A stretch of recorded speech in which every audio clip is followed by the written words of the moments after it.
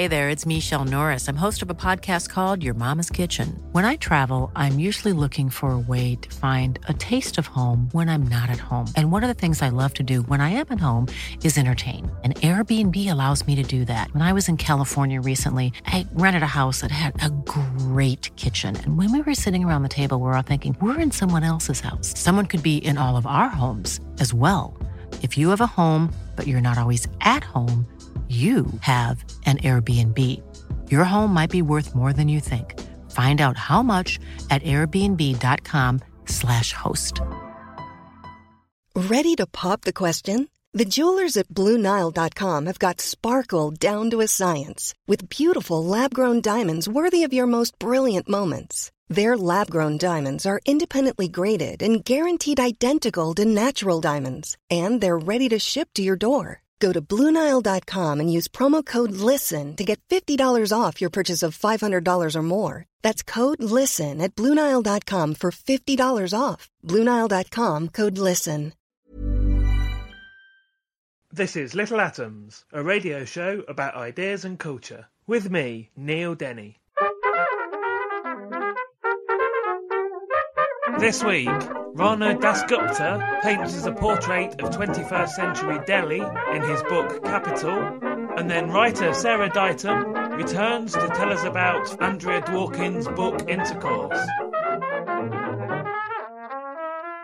Rana Dasgupta won the 2010 Commonwealth Writers' Prize for Best Book for his debut novel Solo. He is also the author of a collection of urban folk tales, Tokyo Cancelled, which was shortlisted for the 2005 John Llewellyn Rhys Prize. Capital is his first work of non-fiction, and that's what we're going to be talking about today. And Rana was born in Canterbury in 1971, but he's lived in Delhi for, how many years is it now? It's 13. 13 years. So Delhi is what we're going to be talking about. Rana, thank you very much for joining me on Little Atoms today. Thank you for having me. So I want to get into why Delhi, first of all, but before we do that, you're a novelist. You've written a novel and a collection of short stories. As I said, this is your first non-fiction book. But to me, it really reads like a non-fiction book by a novelist. The descriptions of Delhi are really amazing and lyrical, even when you're describing the not particularly nice side of it. And in fact, often I was reminded of that I was reading a sci-fi novel about some sort of future dystopia, not a place that actually really exists in the world. And I mean that in a nice way. Was being a novelist a integral part of writing this, do you think, or did you try and separate the two things? No, it was an integral part. I mean, I wanted to write a book about things that I'd seen over 10 years, which is how long I've been living in Delhi when this book began. And I felt that they were things that I could only communicate to other people in a non-fiction way, because they were remarkable in themselves. They didn't really need elaboration. They needed reportage. And moreover, I felt that the lives of people who'd lived through all these things were extraordinary. And more extraordinary than I could make up. I needed to go and find these people and talk to them and not try and imagine them. But in approaching those people, it was very much as a novelist I wanted to do that. Meaning that, like the novelist, I was interested in them as complete human creatures, not as socioeconomic indicators. I was interested in their relationships and their states of emotion. I was interested in how they dressed and how they surrounded themselves with things. And I think that that's what I wanted to give to the reader. I think it's not enough to know that certain people have this much money and other people have this much money. In order to get into all this and to feel the kind of drama of it, you have to know what these people are like, and that's what a novelist can bring to the table. But I thought also as well, there's some of the details you pick out. And my favourite example of that is quite early on, and you're talking about your own father, and there's this idea of him, collecting the clocks. He starts to collect 19th century French clocks. And it's a detail that, you give a description of why that is. We don't have to go into the actual story, but the detail of why that is, which, if I read that in a novel, I might think, that doesn't necessarily ring quite true. But because this is a true story, I thought it was, your novelist's eye that really aimed in on that detail. Yeah, because I think what a novel is about how history courses through the lives of individuals. History meaning everything, basically. And you're interested in the intimate or the particular because of its universal. And here too, I felt that it was, in the treatment of individuals, even my own father, it was as novelistic characters, as people who display something beyond greater than themselves, which is the history and places they've come from. Let's talk about why Delhi then, and there's a wider point to that than just because that is where you happen to be living for the last 13 years. But let's talk first of all about that. Why did you go to Delhi? Well, I was in love with somebody who lived in Delhi, and I moved there to be with her. I thought that I would be able to persuade her to leave with me. So it's not like I moved there thinking, okay, I'm going to spend the rest of my life in Delhi. I packed a bag and I went there without much thought about the future. And two things happened. One is that she had no desire to be extracted from Delhi. She was doing very interesting things there. And the other thing is that I realised for myself what she knew, which was that this was a remarkable place and time to find oneself in. I moved there directly from New York. I think, like everyone who lives in New York for any period of time, you sort of feel that you're at the centre of the universe and everything that's important is happening here. And when I moved to Delhi, I realised that really wasn't the case. That in retrospect, it was here that things were really happening. The pitch of conversations was much more intense and the stakes of everything seemed higher.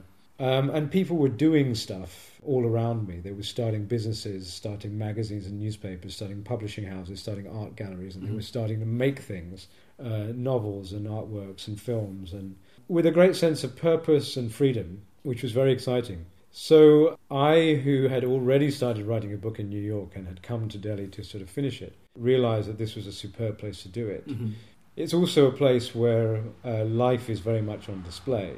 The contact you have with life moving through the city is quite extraordinary. A lot of things happen in public space. People are out. The city kind of reveals itself a lot, even if it's in its intimacy. So I arrived there with a great sense of a possibility for myself as well. And I think that, I mean, the way in which being in New York, you're enormously impressed by the media establishment. Writers are great celebrities. They're produced by publishing companies that live in these skyscrapers.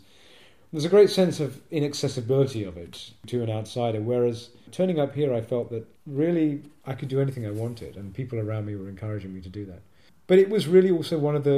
It felt like it was a new terrain of capitalism, and that this was something to watch and see how it moved. And every transformation has been... Since then, it's been quite amazing to watch. We're talking about Delhi as a sort of 21st century into the future, sort of mega city. It's one of these places, I guess, people often talk about cities in the developing world, be that Delhi or Beijing or Sao Paulo or something that's different in essence to the older world, big world cities, New York, London, Paris, and things like that. But how is Delhi that example rather than other cities in India, perhaps? So how does Delhi differ from Mumbai or Bangalore or other places that Europeans would know as being like a sort of, a thrusting modern city? Well, of course, has certain things in common with those other cities. And one of the things it has in common is cars and pollution, which are problems in all these places. Delhi actually possibly has held out for longer against those problems because the British city was designed on a very grand scale, and so the thoroughfares and boulevards are actually able to take 21st century traffic, but car ownership has accelerated so fast that the infrastructure has just not been able to keep up. And that is a problem that developing world cities are facing in general. Delhi has certain kinds of things that make it very unique. It stemmed from the fact that it is the capital. And as the capital, it has absorbed a lot of that commercial activity that needs to be close to politics over the last 2 decades, but also over a longer period than that, over the last 40 years probably. So in 1991, the economy was opened up. This event was called liberalisation. And it was the end of 40-odd years of a centrally planned economy, in which the foreign convertibility of the rupee was strictly controlled, and the import of foreign goods and services was strictly controlled, and the possibilities for foreign corporations of doing business there were low. And during that period, the controls over business, which actually became stricter rather than less strict during that period, meant that business developed a close relationship to politics. in order to expand your factory, introduce a new line of products, update your equipment or whatever, you need approvals from government officials. This is called the Licensed Raj. And that obviously meant that there was a close relationship which became corrupt. Bureaucrats were charged for these kind of things. So first of all, the business community decided to drift to Delhi, and they realized that their business success was dependent on them forming a wide base of political connections. Wide enough so that when individuals would leave their jobs or parties would be elected out, they would still be fine and their business could continue in a predictable kind of way. So this community of people who had started to flow into the capital especially in the 70s, by 1991, when liberalisation happened, was well poised to do what we know in a more familiar sense from Russia, which is to sort of seize those assets that were being deregulated or by former state monopolies, especially in areas which are heavily regulated, like land, mines, telecoms. Some very large fortunes were made in Delhi in the 90s. So the capital has a particular kind of flavour to it. It has a flavour of intrigue, of networking, of backroom dealing, of corruption, of a kind of elite which is doing deals that really have very little democratic scrutability, where networking and hustling and forming connections is part of the culture, but also where power and money are very stern and ruthless in the way that they operate, and so that Delhi has been very inhospitable generally to the working classes. Bombay, for instance, has a very proud working class history in comparison to Delhi. The working classes of Delhi have built very large and politically assertive townships, and the relationship between labour and capital in Bombay has been much, much more of a negotiation. Delhi, partly because of its British history, where it was built as an administrative township with no space for working classes to settle, it's continued that kind of history. And so the people who have come in to work in the city, to build its buildings, to work in its houses, to drive its autos, or to work in its factories, have not generally been given living space in the city. They've come, they've been used, they've contributed their labour, and then they've been kicked out again. And those who have built townships have been moved successively from one place to another, further and further out of the city. Delhi is a city of parks and gardens and tree-lined avenues, and for those who are affectionate about it, it has a certain kind of romance. But for many outsiders, it appears very stern and very difficult to like for these kind of reasons. I'm Natalie Haynes, and you're listening to Little Atoms, a radio show about ideas and culture.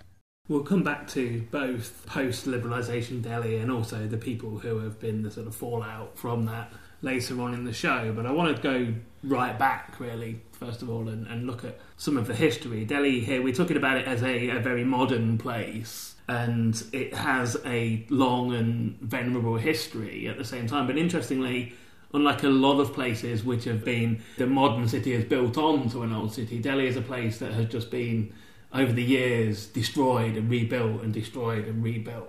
Well, the city traces its history back to mythology. There are many cities of Delhi that precede the modern one, going back 1,000 years or so.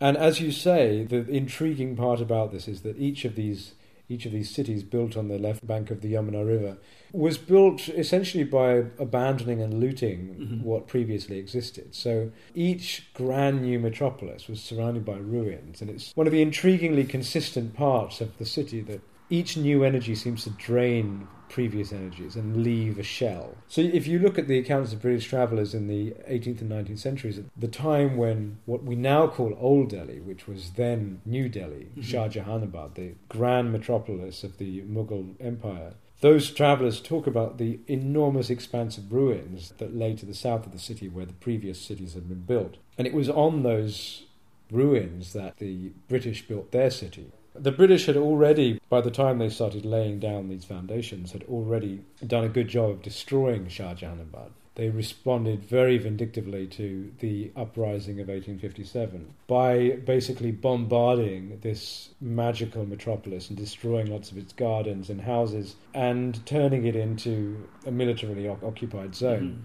And many of its inhabitants fled, many of the aristocrats that ran the city before, and its whole culture is very refined culture of poetry and music and food and all these things was to a very great extent destroyed in that event, and it had already been in a long period of decline which only continued after that. So when the British built their new city, the old city was a shadow of its former self, and the British laid their foundations over this heap of rubble. They moved out a number of villages and built this new city there. So the British were doing essentially what many rulers had done before them, which was to just build afresh and build against the past rather than in harmony with the past. And in the British case, it was a quite abrupt interruption to the long history of Delhi, in the sense that they architecturally built a city completely unlike anything that had been built there before, and in fact completely unlike anything really anywhere in the world. It was informed by 19th century English ideas of the garden city, and because they were starting from scratch, they could actually make an experiment with these ideas in which people would live in very low density at great distances from each other, with a lot of wind moving between them that would dispel the bad air, which was the sort of one of the motivating ideas of the Garden City. On this show, we talk quite a lot about the built environment and town planning. Only a couple of weeks ago, we were talking about the rebuilding of post-war Britain and the influence of Ebenezer Howard and the Garden City movements on that. So it's like ironic that we find ourselves talking about it now in this context. And here again, Edwin Lutyens, a venerable architect, building this planned city completely out of context and in total disregard to local conditions and completely inappropriately, basically. Well, Lutyens did an interesting... I mean, it was he regarded Indian architecture as bad, basically, and he felt that it was a civilizing mission to produce a British city in the Indian context. But for political reasons too, there were a lot of visual references to Indian architecture. It was very important politically that the city be accepted as an imperial capital.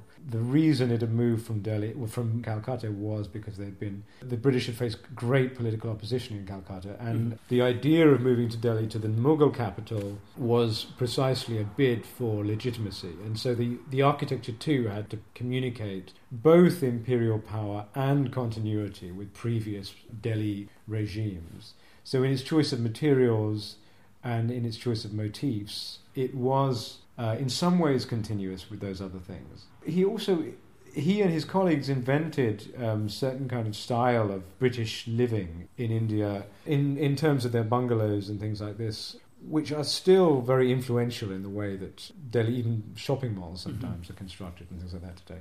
But it was a direct assault on the previous cities of Delhi in a number of ways. One was that it, for instance, viewed Old Delhi, Shah Jahanabad, as a place that was uncontrollable and even bewildering to British administrators. It had winding alleys, it had packed bazaars. It was a place that they felt that only Orientals could inhabit and understand, and that they would necessarily get lost in its streets or whatever it might be. And that it was a place of dank air and disease and all that sort of thing. They viewed it with great xenophobic fear.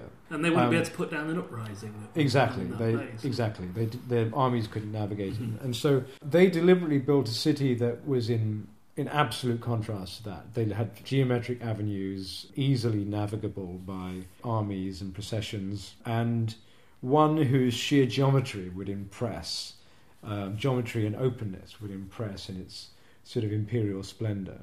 The British also did things like they abandoned 1,000 years of water traditions in this place. I mean, one of the reasons that these cities had existed in the first place on the left bank of the Yamuna was because it lay between the Yamuna River and the Aravalli mountain range to the southwest. And there were 17 streams that ran across this area of land down into the river. And there was very rich groundwater. So for 1,000 years, people have been building cities there, and those cities have been supplied by wells. These wells, as you can still visit them, they're some of the most spectacular pieces of architecture in Delhi. Are these Bowleys or stepwells, where you can step down 5 stories into the ground, which were not only water sources but also community monuments where there are colonnades for conversation and all that sort of thing. The British decided that they needed tapped water, not well water, and they decided that the source for it would be the river. So they dammed the river and piped water into their houses, and they put sewage back into the river. And this is also a form of control. You can then tame communities by the provision of water or not. And you can give water to those people you like and deny it to those you don't. So water became a big sort of imperial tool. The idea of piped water was not very appealing to a lot of Delhi people. They found it foreign and ugly. The idea that you can clean your bucket and put it into a well and draw it up yourself and you know exactly where it's come from is a very comforting idea when you're ruled by foreign powers. Who are now proposing that they will control your water and you will never see the source of it. It will just come out of a pipe in your house. So the development of piped water and tap water in Delhi was a British thing that changed relations to all kinds of relations to previous techniques. The situation we have a century later is a disaster, and it stems directly from that moment. The reason the wells worked for 1,000 years is because everyone knew if you took water out, you had to put it back. So every time you built a well, you also built tanks which captured monsoon water and let it seep gradually into the ground. And the more wells you built, the more tanks you had to build. And this economy was well understood. And kings were praised for building tanks and generally contributing to the economy of water. When the British decided they'd abandon this 1,000-year-old system and take water out of the river, then the tanks and everything became basically just a waste of space, and they gradually fell into disrepair and were taken over and built upon, and real estate was made out of them as the population. So you didn't have anymore this replenishment of the water table. So now we have a situation where the river is woefully inadequate to the city's needs. So all the middle classes are taking water out of the ground as quickly as they can. They've all sunk their own private wells. But no one is replenishing it, so it's drying up very fast. And now you have a situation where a large amount of the city, rich and poor, is supplied by water tankers that come and deliver water that you have to carry into your house in buckets, or they fill your tank from it. Even one 5-star hotel is filled by tankers, which line up in the hundreds at night to fill the swimming pool and sort of provide water for showers and all that sort of thing. So the British city was a radical departure architecturally and in all these other senses from the past. And in a way, we're still sort of recovering from it and working out how the present city can maybe forge links again with its older traditions.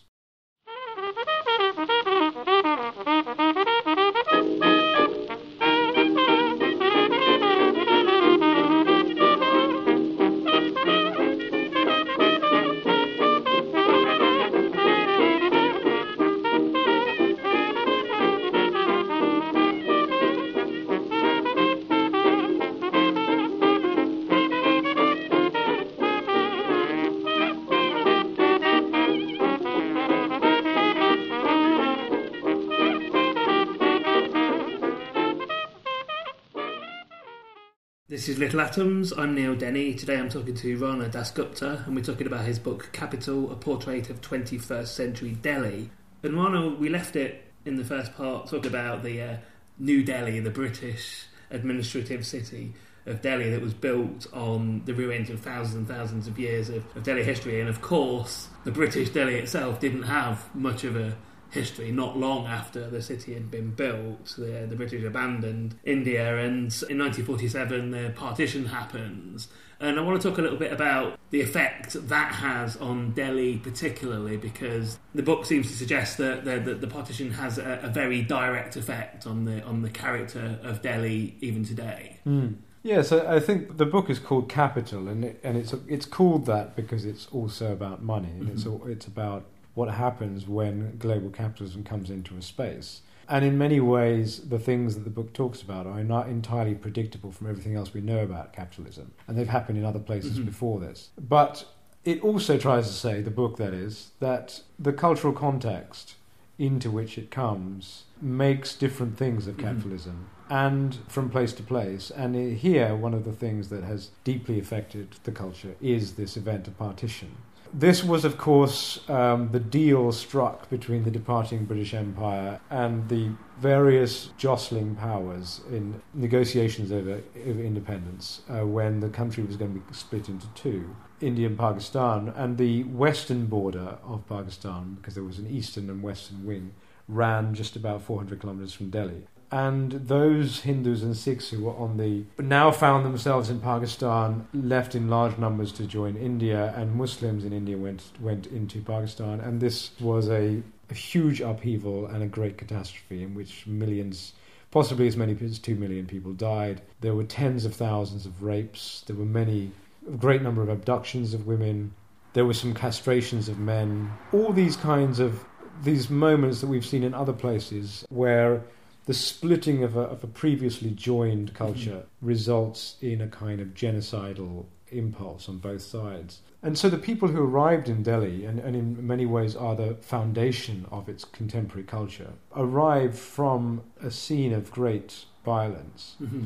They'd lost most of them had lost nearly everything they had. Their land, their property, their money, their business. They'd come with just whatever possessions they could carry. They'd lost family members. They'd lost access to the culture that had been theirs before that. And they arrived and lived in refugee camps and tried to rebuild.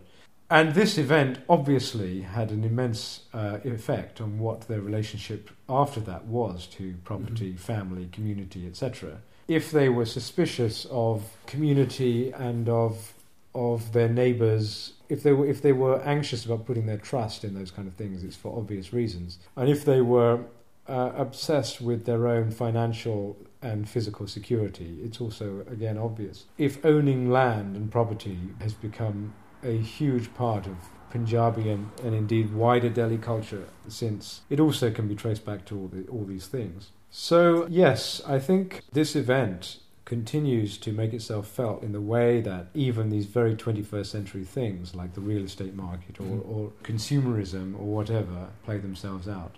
There's then a 40-year period between the partition and the liberalisation, which we'll get to in a while. These people who have settled Delhi, make lives for themselves, solid middle class developed, people are able to make a good living for themselves under this system of the sort of state-controlled economy. Then we get to 1991. So just give us a brief overview of what actually happened and why at that point.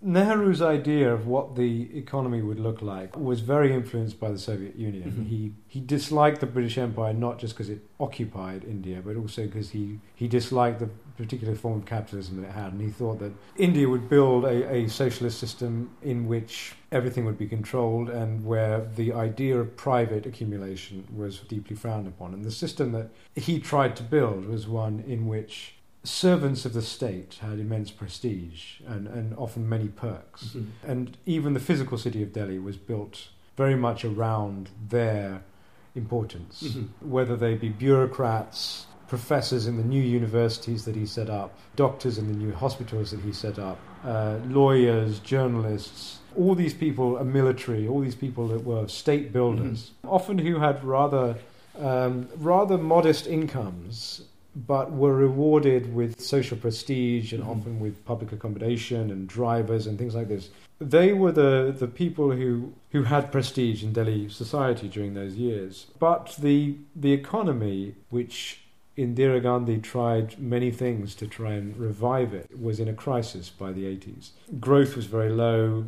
There were continued, despite the Green Revolution and all these kinds of things, there were still, until into the 70s, there were still threats of famine and things like this. And the idea that India might become economically self-sufficient had failed to materialize in many respects, and the balance of payments was, the state was in great deficit. And basically when 1991 hit, there were all those people who'd been long arguing for a relaxation of controls of the economy had a plan already. And in 1991, India had to go to the IMF for a bailout, and one of the conditions for this, of course, was the relaxation of economic controls. There had been people arguing for this for a long time, including the then Finance Minister Manmohan Singh, who was the current Prime Minister. And so the plan was rolled out pretty quickly, not in the kind of shock way of Latin American economies, It was rolled out fairly intelligently over a fairly long period of time, with controls being relaxed gradually. And so that's what happened, and it changed the landscape very radically. I mean, things that had been objects of fascination and fantasy before, I mean, foreign products of all sorts were now available, and foreign TV and new kinds of local commercial TV programming changed the landscape very, very significantly. And it was into that new consumerist India that I sort of descended a decade or so later. Well, India wasn't, although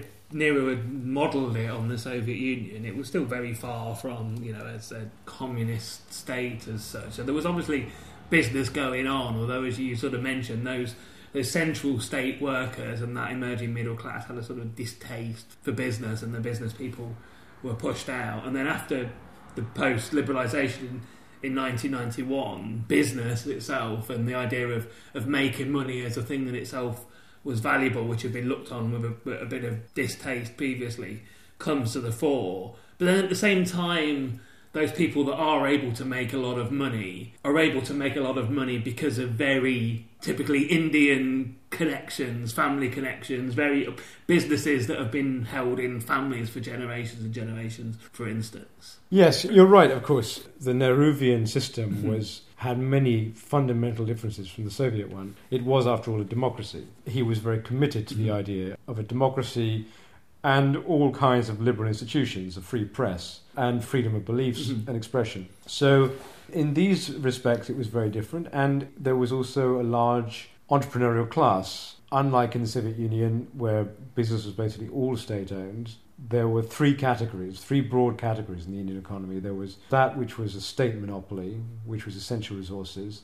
There were those things that were monopolies of large corporations that were given licenses by the government, and these would include businesses like paper or steel or things like that. And then there was sort of small and medium-sized businesses where there were essentially no controls. So the whole kind of shopkeeping class and small traders were able to operate freely in these years, albeit with requiring licenses for various big investments or whatever. So the entrepreneurial culture is very much alive during those years. And so when liberalisation happens, there are all kinds of entrepreneurial energies ready to take advantage of all this stuff. There are lots of different guises of them. I mean, those that were most reported in the West in that era were the IT companies.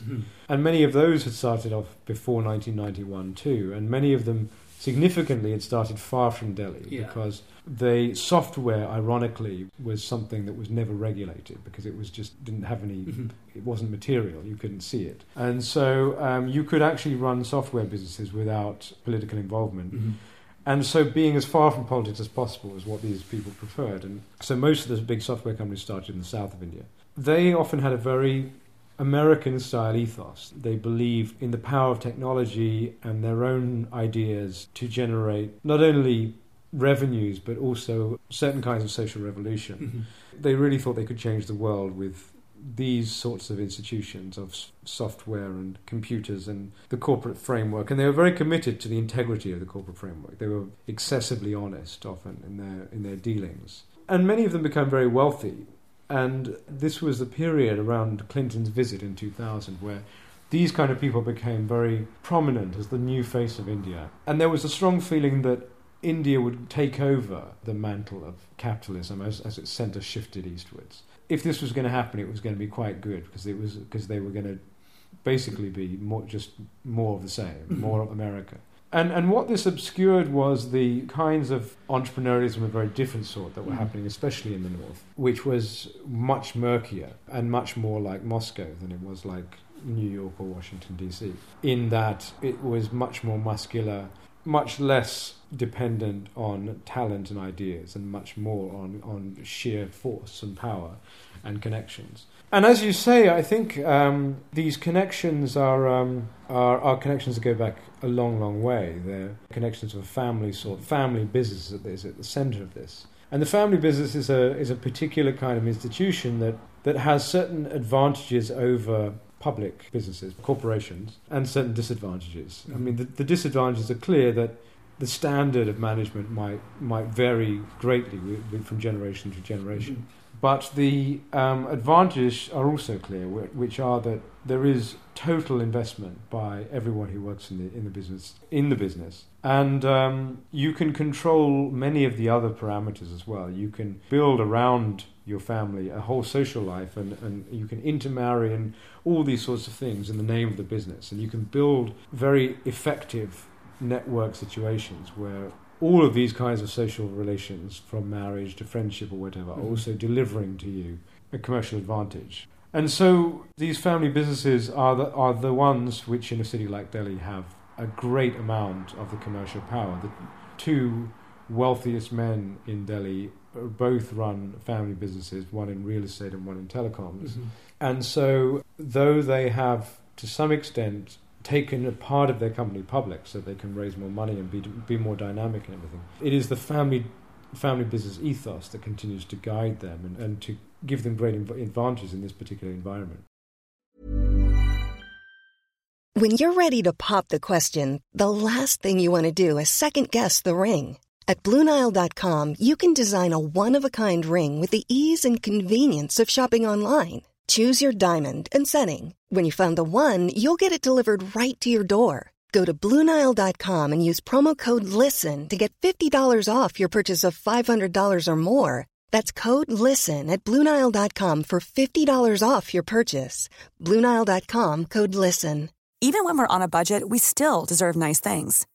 Quince is a place to scoop up stunning high-end goods for 50 to 80% less than similar brands. They have buttery soft cashmere sweaters starting at $50, luxurious Italian leather bags, and so much more. Plus, Quince only works with factories that use safe, ethical, and responsible manufacturing. Get the high-end goods you'll love without the high price tag with Quince. Go to quince.com/style for free shipping and 365-day returns.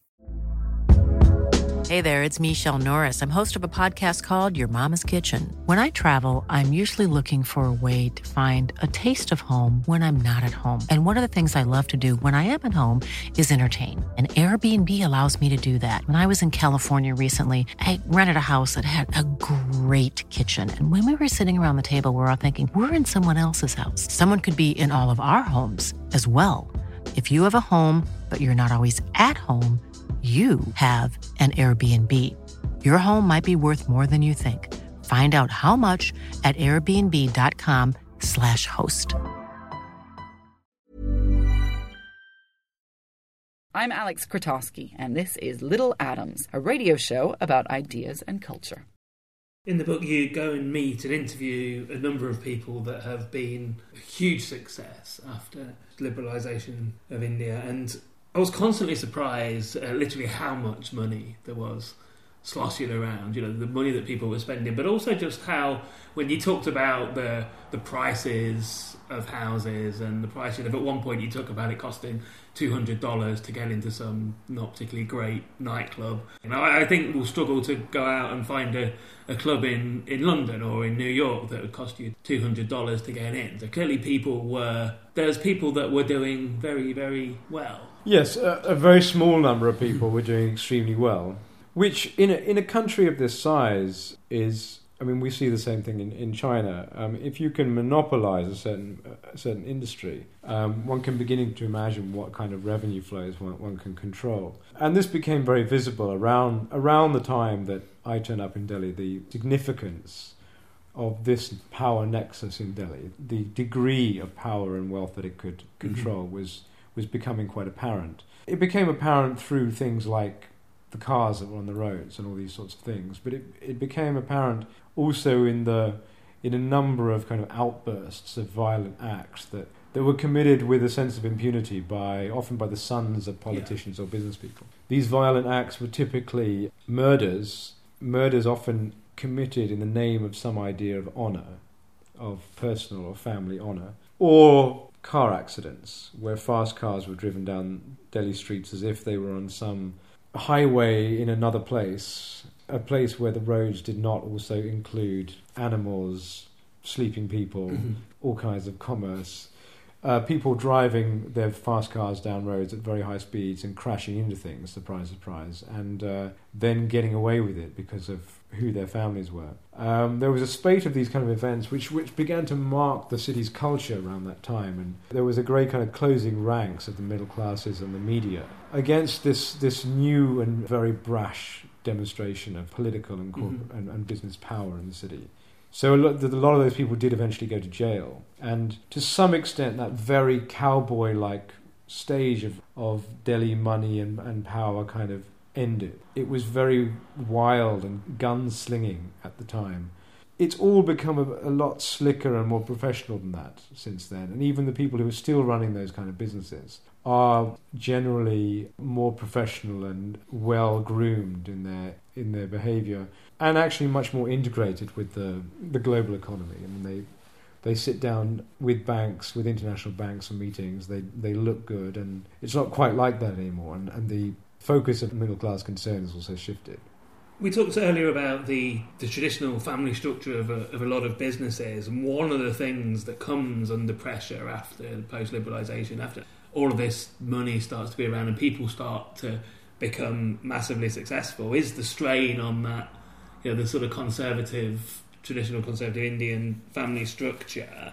But also, as you just mentioned, this idea you were talking about, the shooting of Jessica Lal, the model there you were referring to, there seems to be this sort of crisis of masculinity as well that sort of comes out of people doing well rather than people doing badly, as you sort of just describe people suddenly having a lot of money and there being some sort of still weird dissatisfaction behind that as well. And you do talk again about perhaps some of this is a hangover from a previous generation and the things that people had suffered during the partition or had witnessed during the partition. But let's perhaps talk a little bit more widely about that idea. I mean, I'm sure for people listening to this show, when we mention Delhi, one of the obvious things they'll think about from the last few years is the sort of people being raped on buses and things. So this crisis of masculinity goes right through the society, not just the people that we're talking about in the middle classes. But where do you think it comes from?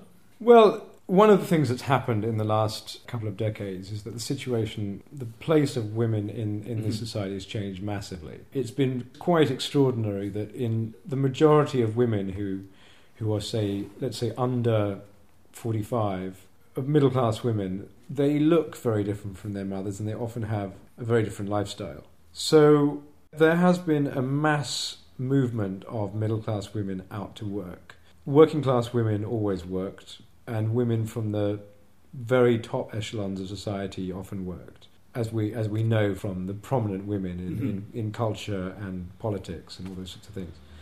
But middle-class women in Delhi, for much of the 20th century, didn't.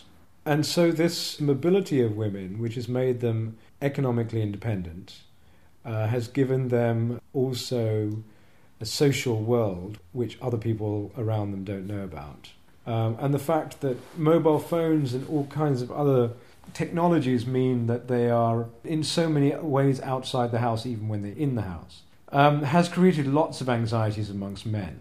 And those anxieties are very complex, and yes, I think some of them go back to the fact that what was called into question at the moment of partition was precisely their ownership and control of women. Whether they were able to defend their women, control their women, prevent them from being taken away from them and abducted. The fact that these things were done at all was designed to shame masculinity, to shame patriarchal control. And so I think that there is...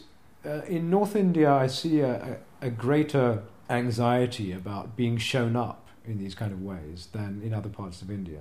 So the idea that women sort of are eluding patriarchal control is something that causes a lot of readjustments and turbulence within households and on the streets. And my reading of what happens on the streets is that the fact of women on the streets, the fact of women being self-confident on the streets, the fact that they have an economic and social and sexual world that takes them out at whatever time of day and is something that a certain group of men or a certain number of men feel must be stopped or must be punished.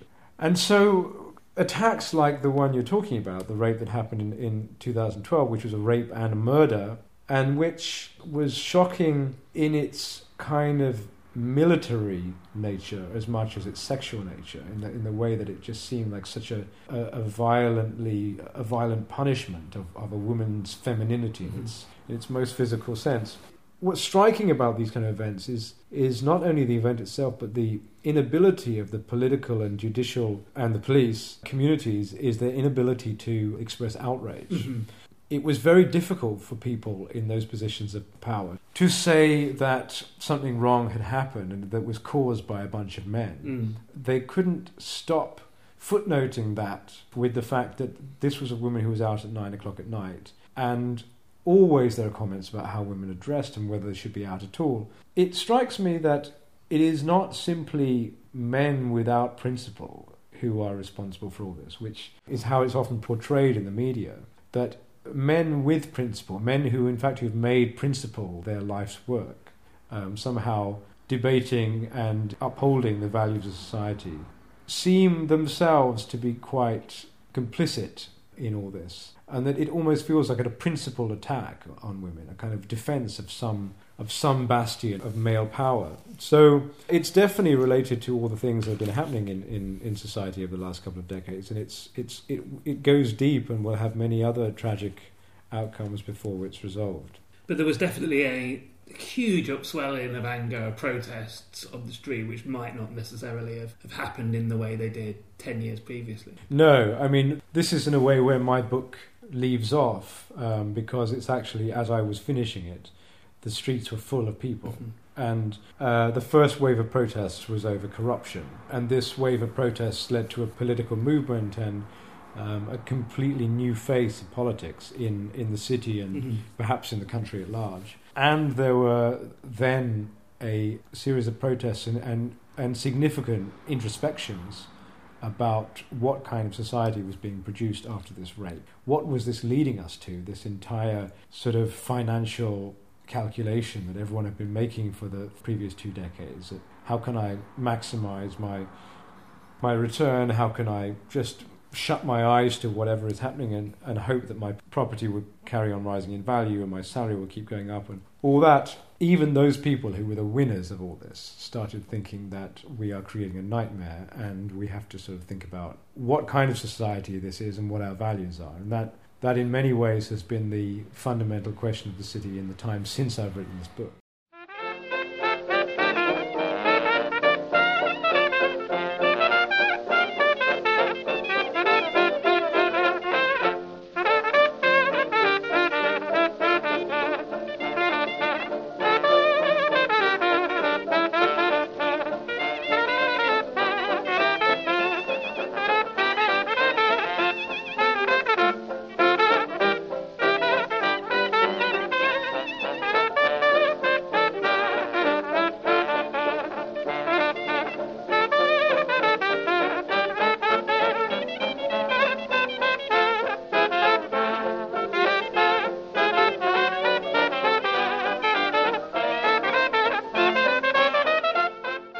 Listening to Little Atoms, I'm Neil Denny. Today I'm talking to Rana Dasgupta, and we're talking about his book Capital, A Portrait of 21st Century Delhi. And Rana, for most of the interview, we've been talking about people who have done very well out of post-liberalisation.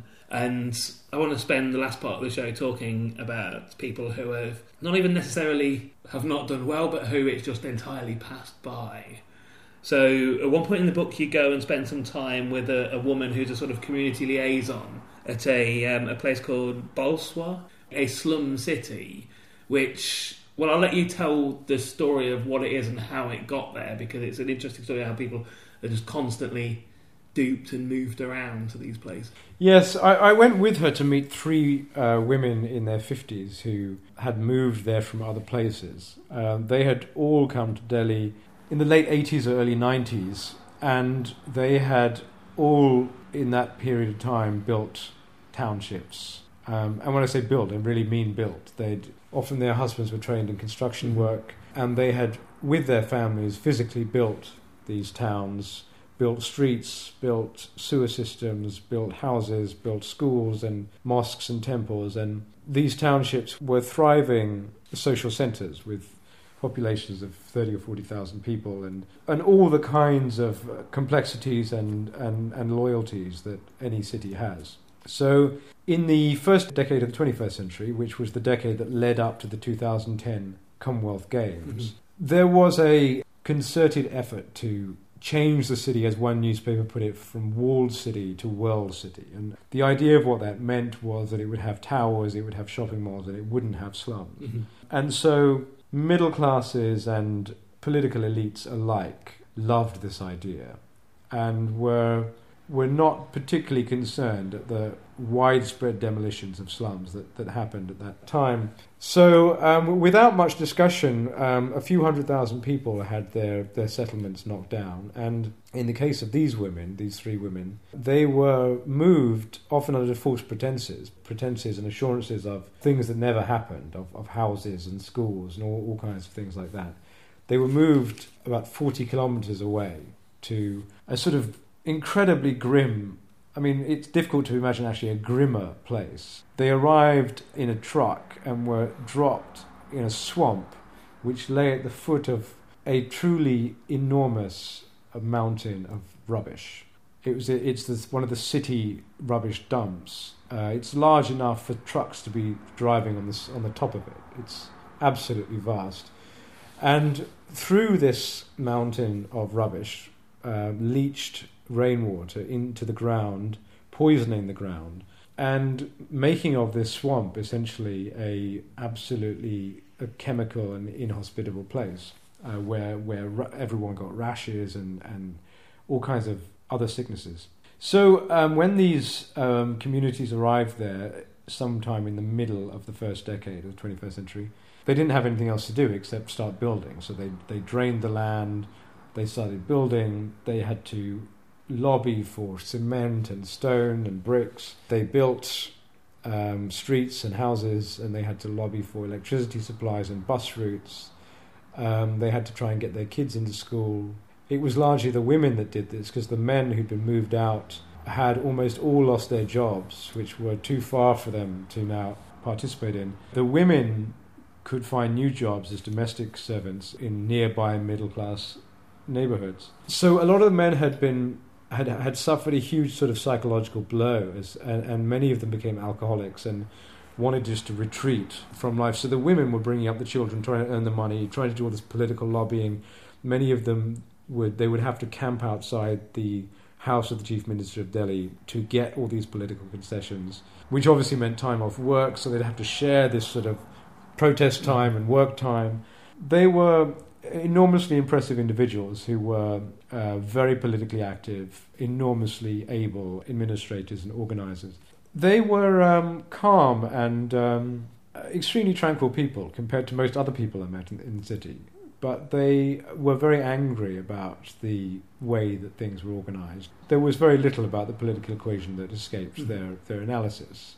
The way in which resources were constantly directed away from the poor and towards the rich of the city, and the way that very little accommodation was made in any sense for the people who built the city and who cleaned it and maintained it, was absolutely clear to them. And the woman you mentioned, the woman who was organising with them, was driven to writing poetry about the injustice of it, because she just had no other outlet for her immense rage about it.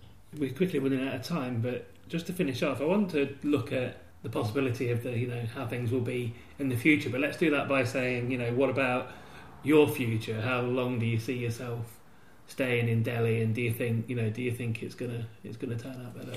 Well, I'm going to be there for a while, and I have a daughter who's growing up there, and so I'm invested in the future of the city. And one of the reasons for writing a book like this is to try and work out how viable the life is in a place like this. I honestly think that the answer to that is not clear to anyone. It's not a human experiment that's been done before. Sure. And I don't think that the history of the West is a good guide to the future of places like this. There are lots of things that characterized the 20th century West are not there in 21st century Asia. The world wars, the fear of communism, a lot of these factors that came from outside the capitalist system meant that enormous concessions were made by elites in Europe, and And very class-ridden societies were able to, despite that fact, build truly democratic systems. Very few of those factors are currently present in the place I live, and there is such division amongst those people who are most exploited by the current system that it's very difficult to imagine them being united in any kind of revolution. So elites are currently under rather little pressure to give away many concessions, and so they're not, which is the way that things always are. At the same time, this is not a broken state or a broken society. This is a highly sophisticated society with very educated people, with a great sense of what their own civilization and culture means and what it has delivered in the past. And I suspect a not infinite tolerance of disorder or violence or cruelty. And as we get into a more, you could say, mature stage of a lot of these processes that have been unfurled for the last couple of decades, we see very deep questioning of what kind of society is being produced here and where one might look to for answers or for a sort of philosophical basis for a better kind of society. I don't doubt that there's the society has great resources of creativity in these directions. One has to stick around long enough and try and feed that process. I think that's quite an optimistic point for us to finish on. So I've been talking to Rana Dasgupta, and we've been talking about his book Capital, A Portrait of 21st Century Delhi. So Rana, thank you very much for taking the time to speak to me today. Thank you.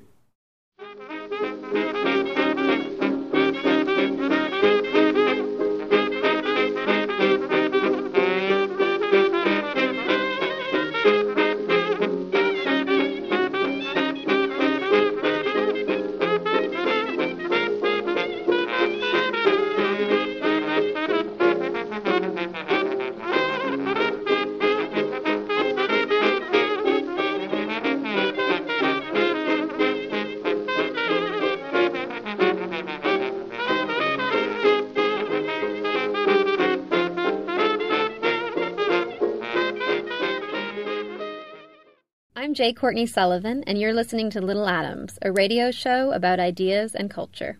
So I'm on the phone for the second time in this little feature with the writer Sarah Ditum. And Sarah, what are we going to talk about this time? We're going to talk about quite an unpopular and maligned book. We're going to talk about Intercourse by Andrea Dworkin. Okay, so let's talk about Andrea Dworkin first of all. I mean, she's come to represent the very dictionary definition of, a not fun, man-hating feminist, hasn't she? Absolutely, and I think that is because she's a very, very uncompromising individual. There is nothing about the way she presented herself that was intended to be pleasing according to conventional norms of what a woman should be. She's argumentative, she was incredibly intelligent and not a bit ashamed to show it. And she was fat and wore dungarees. These are not things that are going to endear you as a woman in general. And because of those things, she has become the bogeyman to everyone who sees her as an intellectual opponent. And she had some life as well. I mean, she had some life experiences, to say the least. She had an extraordinary life. I think if she was involved in the anti-war movement in America, she was incredibly assertive as a woman in those kind of... I think we're quite familiar at the moment with what we know has happened within the SWP in the UK. We're quite familiar with those spaces and not necessarily woman-friendly spaces. And that's an experience that Dworkin encountered as well, and one that she pushed back against. She travelled, lived in Paris. She formed a remarkable, loving relationship with a man who, I believe they were married. So she had this intense friendship and close relationship with a man, while at the same time always considering herself a political lesbian. And she lived a life of what you would call bohemian adventure, like absolute intellectual and geographical freedom and intrepidness. I actually read very early on in my early 20s her book Pornography, Men Possessing Women. It was the first feminist book that I ever read, and it had an incredible effect on me. And I think on feminist issues has started from that position and then has been revised over the next 20 years or so. Now for you it's different, isn't it? I mean, you've obviously come to her quite late. Yeah, absolutely. I think I've made very much the opposite approach. I kind of started from quite a kind of vague and liberal engagement with feminism, and it's only been quite recently that I've become more interested in the radical critique of patriarchy, which is obviously where Dworkin comes in. So it's only very recently that I've started reading her, and Intercourse is the first of her books I've actually read. So it's a great surprise, actually, having only known her as this sort of looming figure of badness with which you wouldn't want to be associated, to read this text and find her as a writer is in no way comparable with the monster that she's been cast as. And I think it speaks a lot of the power of her work and ideas that it's only been by completely flattening her into caricature that people who oppose her have been able to rid themselves of her argument. So let's talk about the argument in Intercourse. What is Intercourse about? It's a book that's often summed up, and no doubt you'll say wrongly, as being basically about all heterosexual sex is rape. Yeah, I think that is a wrong summary of it, and I think it is a misreading that is completely understandable given the argument that she puts forward. So the basic argument of Intercourse is that everyone, man and woman, we live in a society that is, well, she describes it as an ecology of male dominance in the book. So there are multiple systems and social conditions that mean men are in charge and women are maintained in a subordinate position. And her question, essentially, her challenge is, how can you have that social relationship and have sex that is equal and pleasurable and is in any way consented to? And her argument is, so I suppose the more accurate summary would be not that she's saying all heterosexual sex is rape, but that she's saying all heterosexual sex that takes place within a patriarchy is liable to be coercive and liable to be harmful to women. And it's a very persuasive argument. And more than that, it's a beautifully made argument, and it's based on incredibly acute readings of great texts of literature. So this is another surprise that I had reading it, because I could have jumped in thinking that I was going to be reading a feminist polemic. And what it actually is a series of intimate, close readings of books that you think you know. I mean, well, certainly I'm someone who studied English literature, who studied 19th century literature particularly. And she writes about Tolstoy, she writes about Flaubert, she writes about books that I've read and have kind of come to in the first place from the recognition of their genius. And she reads them incredibly closely. She knows these books, and what she identifies in them is the coercive sexism that imbues the way they're written, and absolutely dazzling. I think if you've got any interest in the art of criticism, Dworkin is one of the people who you should read. Without going into too much detail, can you just sum up then what she thinks should and could change? Because I guess, I mean, in the crudest possible terms, I presume, we obviously want to keep propagating the human race. And yeah. There's no way out of this. So what's her solutions to making the interactions between men and women more equal then? Yeah. Well, I would say one of the other surprises of reading Intercourse is that it's not a book that makes you feel that sex is a bad thing. It's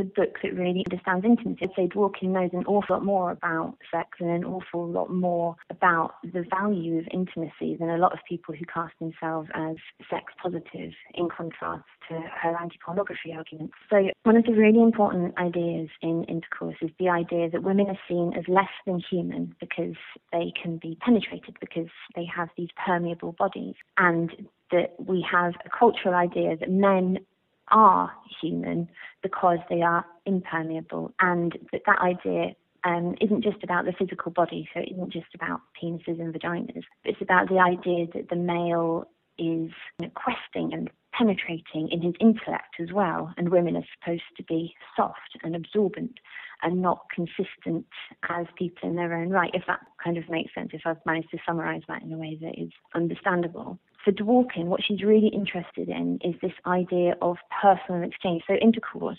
we talk about intercourse, it doesn't just mean sexual intercourse, it means verbal intercourse, it means the idea of taking in ideas and understandings and sympathies with each other. And what kind of comes through within intercourse is this ideal where the act of intimacy of any kind. Sexual intimacy is a kind of paradigm of it, but also intellectual intimacy is a moment of exchange and understanding and sort of raw contact, where you put your own sense of self on the line by bringing it into contact with somebody else's. And it's extremely powerful, it's extremely moving, and to me much more appealing than the kind of idea of sex as something that's fundamentally harmless and inert. To me, when people kind of discuss sex as something I know people just do, it makes me imagine that humans are just billiard balls rolling around next to each other. And we're not. We touch each other. We live together. We change each other by being close. And that's the thing that intercourse sort of challenges you to accept, that in closeness you can be changed and you can change someone. We could spend an hour easily talking about the arguments and her ideas and the rights and wrongs of those. But most interestingly, in the short time we've got, I want to talk about how reading her work has changed you. I think it's coming into contact with that idea of radicalism. Ariel Levy's introduction is fascinating because she kind of introduces it with this idea that it's a failure. I think she says, so Levy writes, with the possible exception of the Shakers, it's difficult to think of an American movement that has failed more spectacularly than anti-pornography feminism. So Levy is the author of Female Chauvinist Pigs and is a very keen observer of raunch culture and the way in which women have, in Levy's view, come to kind of embrace and draw power from their subordinate sexual position and from acting in a way that is designed to induce male pleasure rather than asserting a sense of themselves as human in their own right. What reading Dworkin kind of takes you back to is this historical moment when change felt possible and where the idea of feminism didn't just mean tinkering around the edges and trying to find a way in which you could exist more comfortably within patriarchy. What Dworkin and her peers are writing about is the idea that people could live differently and we're not condemned to live with the structures that we inherit. Both the books that we've mentioned were written in the 1980s. Dworkin died in 2005, but she lived to see the internet, but not necessarily the explosion of the things that she was concerned about on the internet. Do you think the rise of the internet and the freedoms that have allowed have sort of vindicated her arguments, or do you think that the internet perhaps offers some solutions as well? I think one of the interesting things about the internet is, actually this is something that David Aaronovitch has spoken about quite interestingly, is that the rise of the internet has kind of been tied to this libertarian ideology that whatever is good. And that's, and that has had certain good effects in terms of the propagation of information and the idea that sharing is good. But it also enforces this kind of moral irresponsibility where people tend to say, oh, well, this exists because people want it, because people are like that. Therefore, we can't do anything about it. And there's been this tendency to accept that there is an entitlement or even a social good in the propagation and production of models of sexuality that are fundamentally violent. And I think, you can certainly find pornography that is generous and kind and shows loving. I mean, I saw a really a beautiful tweet from Kat Moran actually saying that there is something holy about being able to see two people who really fancy each other having sex. And I think that's a very Dworkinish idea of the sexual relationship. But at the same time, it is undeniable that what the internet has allowed has been this kind of constant reassertion of very ugly dynamics of power and sex that Dworkin writes about. So I would say she would certainly see it as a vindication, really, rather than anything approaching a way out. And really, the way out can only be in us as individuals being willing to critique our own desires and critique what our sexuality says about the kind of way we would like to live. I saw another quote about Dworkin, which was disparaging, but I thought was at the same time lovely, which described her as a sad ghost haunting feminism that needed to be expunged. And as I said, she died in 2005, so she's not around to critique what's going on now in the world with the internet and with feminism today. So who do you think, does she have any heirs? I mean, who is there that would be worth reading that's sort of carrying on her work? Levy, absolutely. Ariel Levy is a fantastic writer. And I think, like Dworkin, she is someone who is nimble enough to critique the way in which women can be seduced into using the illusory powers of patriarchy to their own individual advantage and their own advantage as a class. So I think Ariel Levy is absolutely her intellectual heir, and I would encourage anyone to read her, not least because she's, like Dworkin, she is an extraordinary prose stylist. And that's another thing that I think people rarely say about Dworkin, because they're so, people are so obsessed with her personal unattractiveness. Her writing is beautiful. So we've been talking about Andrea Dworkin. I was going to say Intercourse by Andrea Dworkin, but we've been talking probably about Andrea Dworkin more than we have about that particular book with writer Sarah Ditum. Sarah, thank you very much for taking the time to come on again and talk to me. Thanks, it's been a pleasure. You've been listening to Little Atoms, a radio show about ideas and culture. This episode of Little Atoms was produced and presented by Neil Denny and was broadcast on Resonance 104.4 FM. You can find the Little Atoms podcast on iTunes, and you can follow the show on Twitter at Little Atoms. If you'd like to donate a little money to support the show, you can do so at littleatoms.com. Thanks for listening.